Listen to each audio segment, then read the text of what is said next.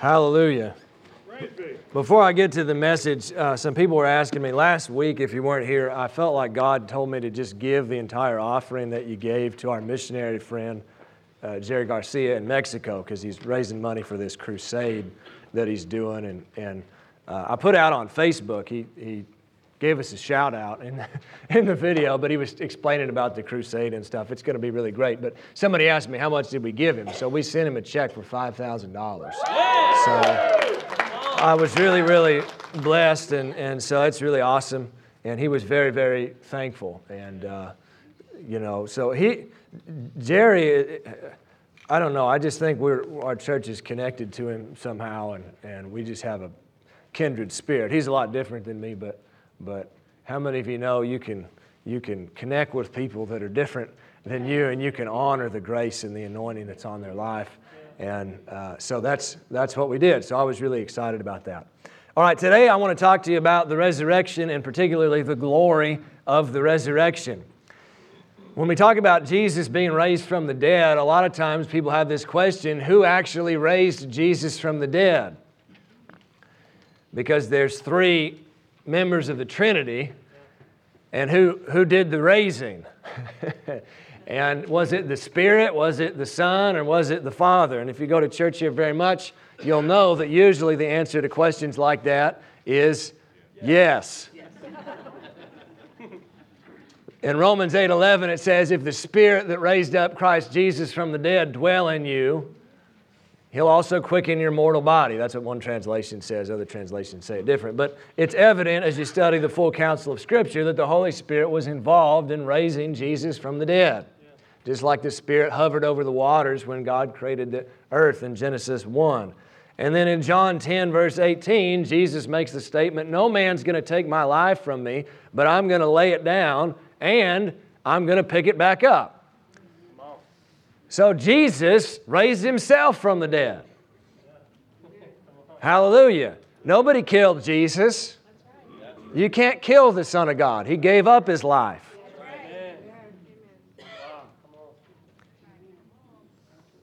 The church has an unfortunate history, not so much anymore, but if you study church history, we had a lot of anti-Semitism for a while, and it's because they thought that the Jewish people killed Jesus, but nobody killed Jesus. Jesus laid down His life, and then He picked it back up. Hallelujah. But also, and this is the one I really want to talk about today, in Romans 6, verse 4, says this, therefore we are buried with Him by baptism into death, that just like as Christ was raised up from the dead by the glory of the who? Father. The Father. Even so we also should walk in newness of life. The Father raised Jesus from the dead. The resurrection is a Trinitarian event. All three members of the Trinity were involved, just like in creation. I think if you go back in the original creation, you can see all three members of the Trinity being involved. But I want to hone in on that phrase there. He says that Jesus, how was Jesus raised from the dead? This sounds like a question my son would ask. He wants to know how. It's good in church to ask questions like that, not just to accept stuff, but ask how. Jesus was raised from the dead, but how? And this verse says that if we can learn how Jesus was raised from the dead, that enables us to walk in newness of life. You've already been made a new creation in Christ, but you need to learn how to walk it out. How many of you want to walk it out? Well, how you do that is based on this principle. How was Jesus raised from the dead? If you know that, you can figure out how to walk out in newness of life. That's what the verse says. Well, how was Jesus raised? It says, by the glory of the Father. Now, that's a hard phrase because anytime you talk about the glory, the trouble with preaching about the glory is nobody knows what it is. Because it's God. And it's beyond our reckoning. This famous theologian, Hans Urs von Balthasar, he wrote this giant volume about the glory of God. It's a whole bunch of books. It's literally about this big. And he talked about the glory the whole time. And then at the end, he said, but nobody knows what it is. So we're not going to give you the full explanation of this morning, but I'm going to teach you one principle about what the glory is and how it can help you walk in newness of life. This is one part of the gospel. It's not the full counsel, but it does help you, I think, tremendously. And that is that the word glory in the Greek, it is the Greek word doxa, D-O-X-A. And if you look it up, it literally means opinion. And in the New Testament, it's always a good opinion that brings favor and esteem and praise and honor. You can translate this verse of Scripture then that Jesus was literally raised from the dead by the good opinion of the Father.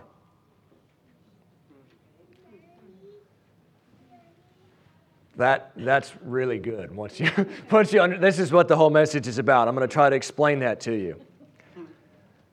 On the cross, there was a war between two opinions.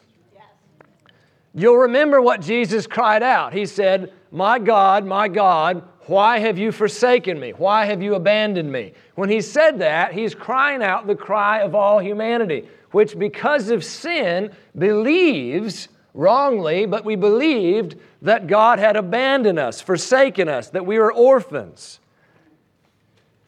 Sin teaches you this opinion that God is mad at you, that God is far away, that God doesn't want to talk to you, that God doesn't love you anymore, that He's abandoned you down here.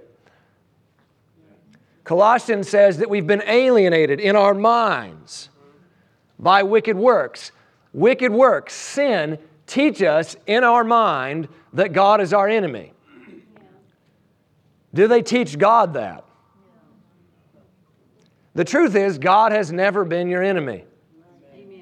God has never been the enemy of humanity. Satan has been the enemy, and we've been our own enemy, but God has always been coming towards us and loving us. I've taught this at length before. I'm not going to go over it again today, but Jesus, when He was on the cross, He was not actually abandoned by the Father. I know that sounds like a striking statement, but if you study the actual Scripture, He prophesied in John 16:32 that everybody's going to be scattered from Him, right? When did that happen? On the cross. And then He says, "But I'm not alone. The Father's with me."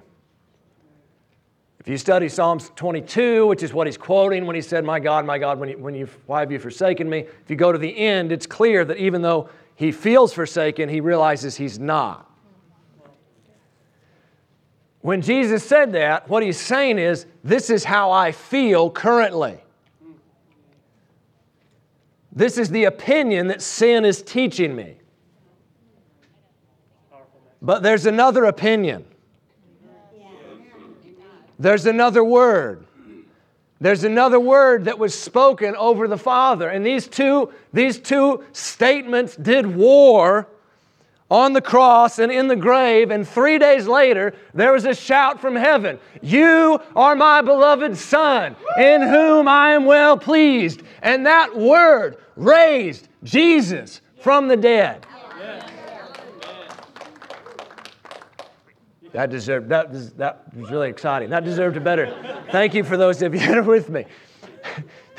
There's two opinions. These two opinions represent the two belief systems of any person. Are you an orphan or are you a beloved son or daughter?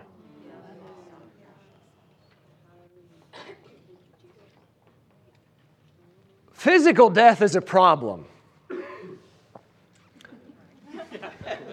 I've prayed for some dead people. It's a problem, overcoming physical death. But if you're raising somebody from the dead, I think in some ways for God, that's the easy part. I don't know that there's an easy part. But I think the hard part, how many of you, you don't have to raise your hand, but if you've ever felt genuinely alone in the world, and buried beneath the weight of your failure, these feelings of rejection, all these sorts of feelings, these are the kinds of feelings that lead people to commit suicide, to enact physical death upon themselves, because they would rather experience that than the kind of death that is abandonment and loneliness. Jesus was raised from that state by the opinion of the Father. He literally, so you got to get this. He literally became sin on the cross. It says that, 2 Corinthians 5:21. He became all of our problems. The sum total of all of humanity's problems. The Scripture actually says that the law was given to make sin exceedingly sinful. That's crazy. God says, you think your sin's bad, I'm going to make it worse.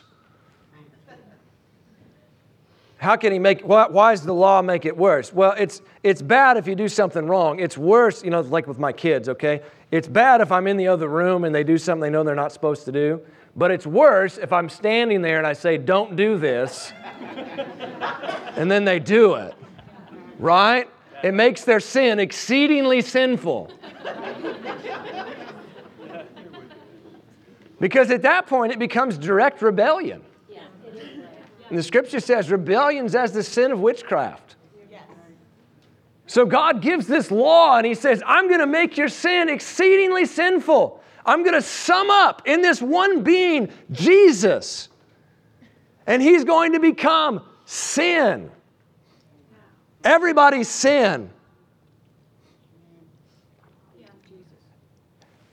And all of that sin is not going to alter for one moment my opinion of Him.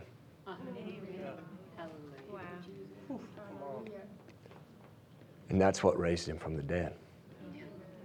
That's what will raise you from the dead. That'll raise you from the dead. How is Jesus able to be resurrected, not just physically, but restored to intimacy with the Father? Because God's good opinion of Him triumphed over the weight of the wretched sin of all humanity. Hallelujah. So let's read Romans 6:4 again. It says in the middle there, it says that just like as Christ was raised from the dead by the glory of the Father, by the good opinion of the Father, even so we also should walk in newness of life. I want to suggest to you that until the statement, you are my beloved son and daughter, or daughter, in whom I'm well pleased, until that's the primary statement over your life, you will not walk in the fullness of the resurrection. Yeah. Good. It's true. So I want to break that statement down into 3 important parts and talk to you about them. Okay? So this is everybody with me on the principle? Yeah. It's I got to know what God says about me, because that's what empowers the Christian life. Yeah. Too many Christians are trying to do a whole bunch of stuff for Jesus without knowing who they are. And I'm not criticizing that. It's even noble, but it's doomed to failure.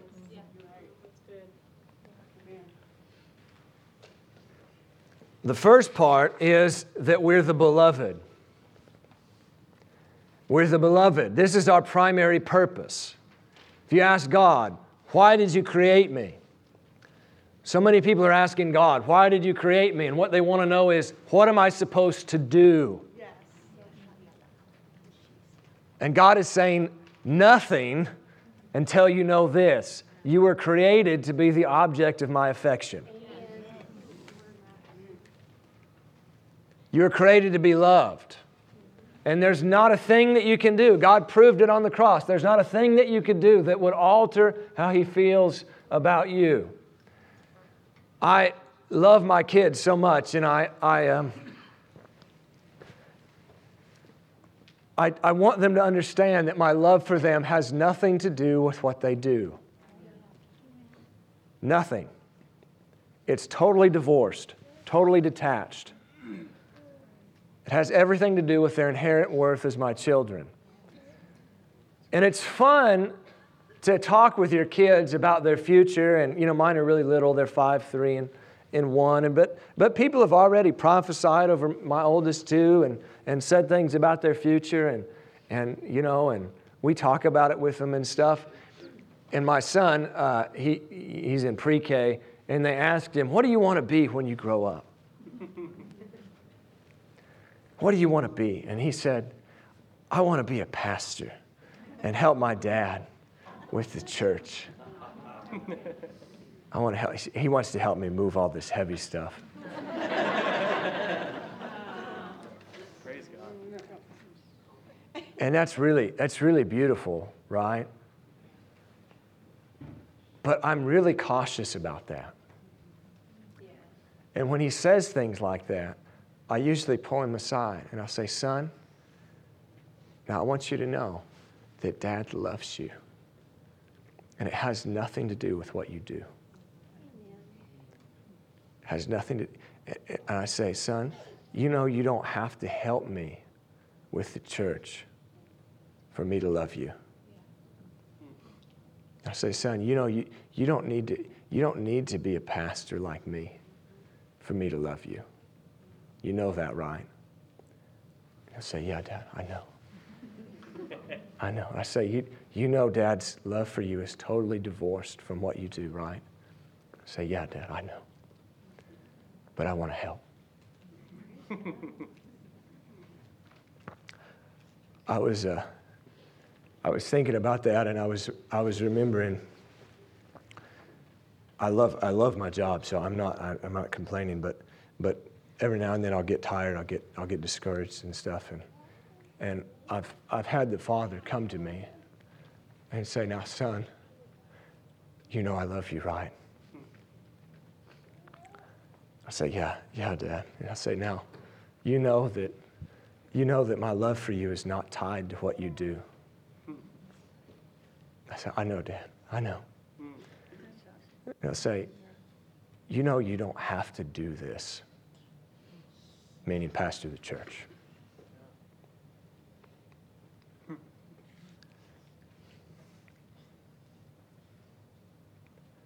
I don't know that many of you think that God's capable of saying something like that to a pastor, but He is.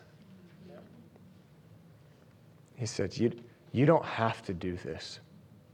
I'll love you just the same. And I say, I know, Dad, but I want to help. I want to help. That's really what it is. I just want to help. So not understanding that truth often makes it hard to hear God about any secondary purpose because He has a Father's heart and He doesn't want to cloud the issue. Does that make sense? Unless you settle that you're the beloved, God will be nervous to talk to you about specific activities that He wants you to do because He doesn't want you to conflate those activities with the reason that He loves you.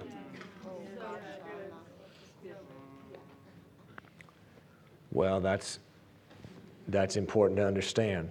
So we're the beloved. Number 2, we're His children.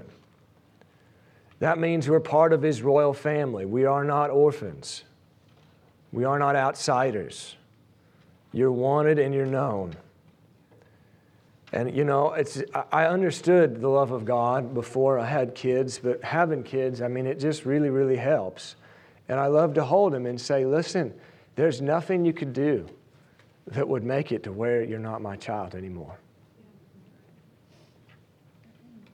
I love you, and I'm bigger than you.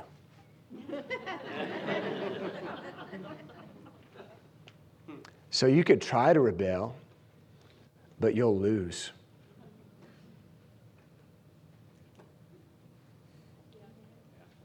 Come on. There's a whole lot of people in the world trying to prove to God that He doesn't love them. And I promise you they're going to fail. Yes. Because the love of God is chasing people down. Yes. The love of God is going after people. And you can't sin enough to make God change His mind about you. You can't fail enough to quit being somebody that He values. You're my beloved child, and in whom I'm well pleased. That's the last part. God is well pleased with you. Now, this is a hard one, I think, for people, because when we think about God being pleased with us, we tend to look at our actions and our behavior, and we think, well, how can God be pleased with me if I'm doing blank or if I've failed in this way? And what you've got to understand is that there's a difference between people's identity and their behavior. Right? Your identity and your behavior are not the same. You can do certain behaviors, and that doesn't shape your identity. Now, you want your behavior to line up with who you really are, but sometimes it doesn't.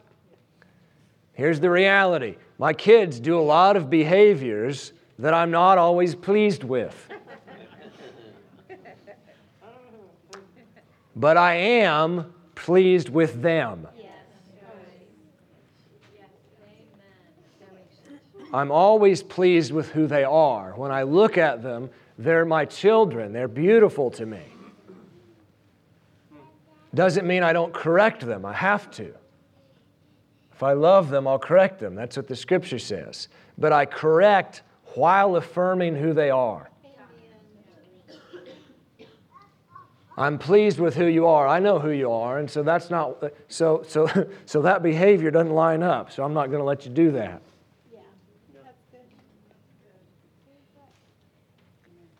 Because I as your dad, and our Heavenly Father as Dad, He loves us too much to live at a level that's less than who we are. That's what correction's all about. It's not God beating you up and talking about what a terrible person you are. It's the thing we say, you're way too awesome to be acting like that.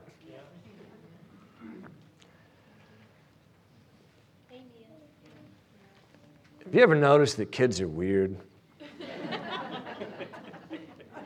They do all kinds of quirky behavior. And you know what? Then they grow up and they become adults and they still do all the quirky behavior. They just hide it. They just do it in front of their spouse. Do you know that God likes all that stuff? He likes your uniqueness. He's pleased with you. He's well pleased with you.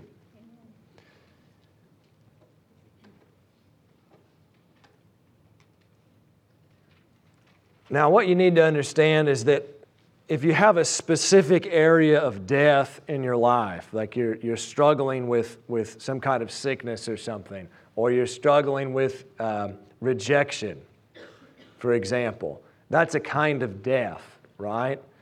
God has a specific opinion about you that is the answer to that kind of death. For example, in the area of rejection, Ephesians 1:6 says that you've been made accepted in the Beloved. So again, there's a war between two opinions. Your sin and failure will teach you the lie that you're rejected, that nobody likes you, that you aren't special. But then there's another opinion, which says that you're accepted and that you're loved. The opinion you choose to believe the Scripture says to be carnally minded is what? Death. But to be spiritually minded is life and peace. You want to walk in newness of life, focus on God's opinion of you. So when people reject you and are mean to you, you just say, well, thank God, God accepts me. God loves me. Maybe those people aren't for me. What's it matter anyway? 1 Peter 2:24 says, by His stripes you were healed. You might have some sickness in your body, but Jesus' opinion of you is that you're healthy. Walk in newness of life. Now, the final part of the resurrected life is that we want to turn these personal realities into core values that shape how we treat people. So what's that mean? I've got vertical grace coming towards me. I'm the beloved Son of God in whom God is well pleased. How do I know when I'm receiving that revelation? when it shows up in how I treat you. That's how I know. So there's no condemnation, but I can judge my level of revelation based on how I'm treating people. Yeah. And so, for example, because I'm accepted, I accept other people, even though they're weird and freak me out sometimes. And so this is a core value I try to have, and I don't do it perfectly, but I know I do it okay, because occasionally people in the church will say, how do you have grace for this other person in the church? And I'm like, well, I accept you. I have grace for where you're at. That means I got to have grace for where they're at.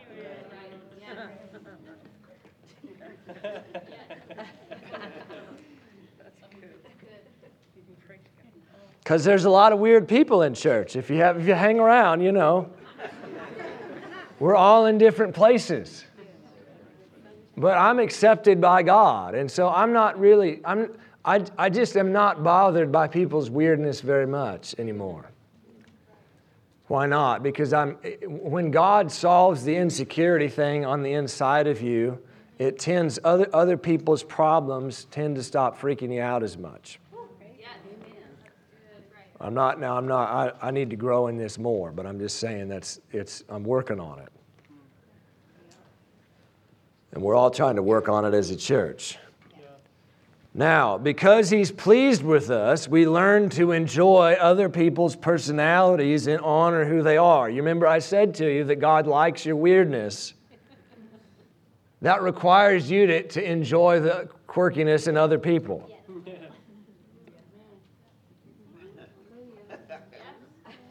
It does. We honor the stuff that's different about other people. Letter C, because we're part of His royal family, we sense the obligation to share an open invitation to be adopted in. So it's not that God's mad at us or something. It's the noblesse. It's the obligation of the nobility.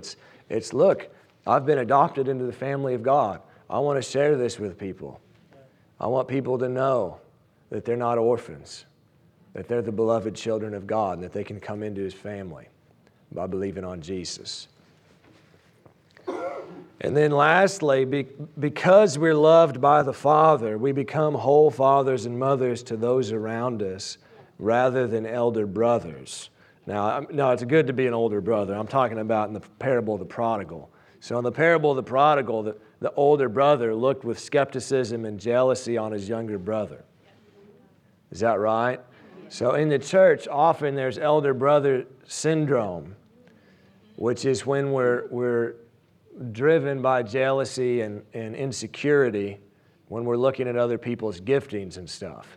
So once I understand that I'm really loved for who I am by God, what that should empower me to do is be happy when other people succeed, even if they do better than me at the thing that I'm graced to do.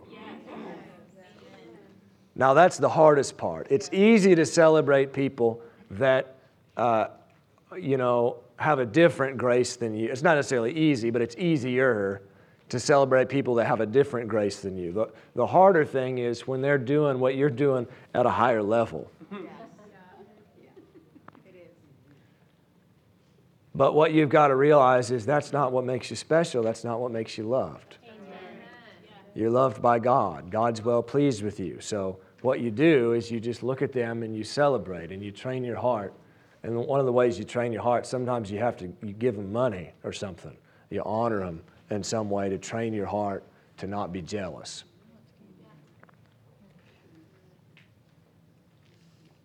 I want to be a good father, and so I want to really raise up people that outdo me. Amen.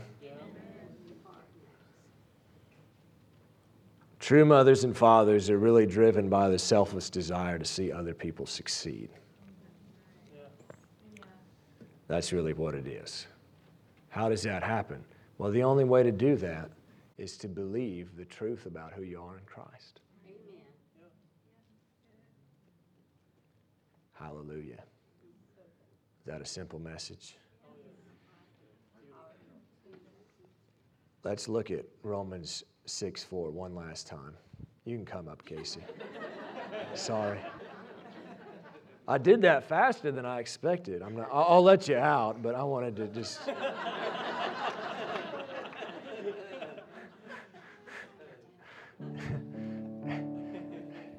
The preacher went short. What a weird service. All right, anyway. Romans 6:4. Therefore we are buried with him by baptism into death, that just like Christ was raised from the dead by the good opinion of the Father, even so we also should walk in newness of life. It's saying this is a life walk. It's a lifelong journey. It's a lifelong journey into the heart of God, into understanding who God is and how he feels about you.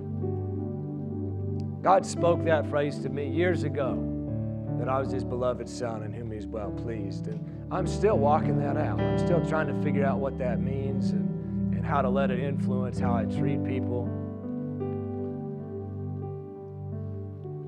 But I really do. I want to live a life of honor towards other people and serve them well.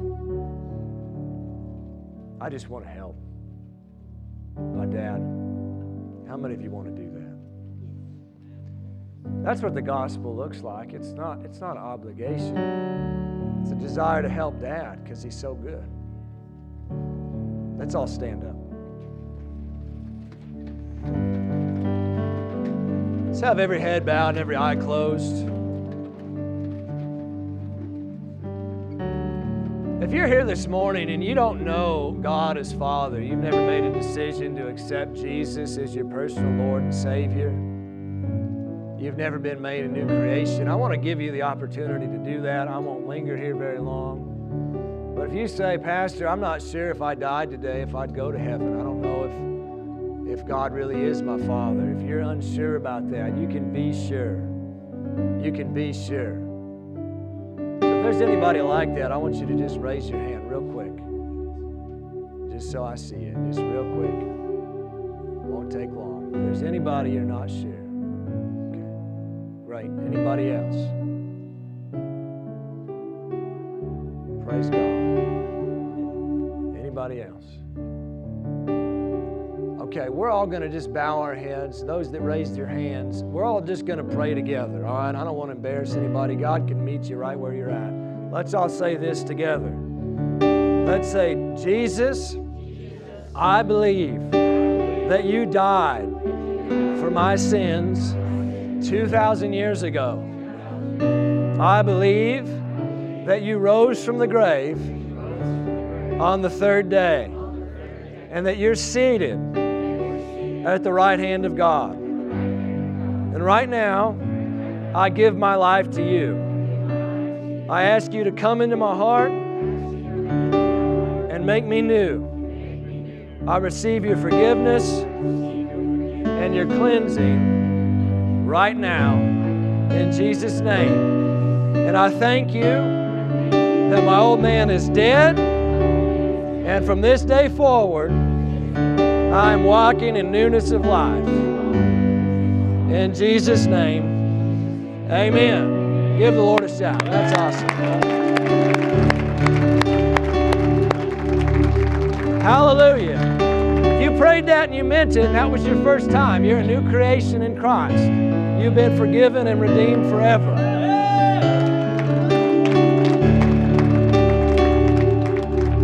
My prayer team could come down here real quick. I'm going to pray for everybody. If you need personal prayer for something, in just a second, you can come down and pray with the prayer minister. If you'd like to meet Molly or I, we'll be right down here.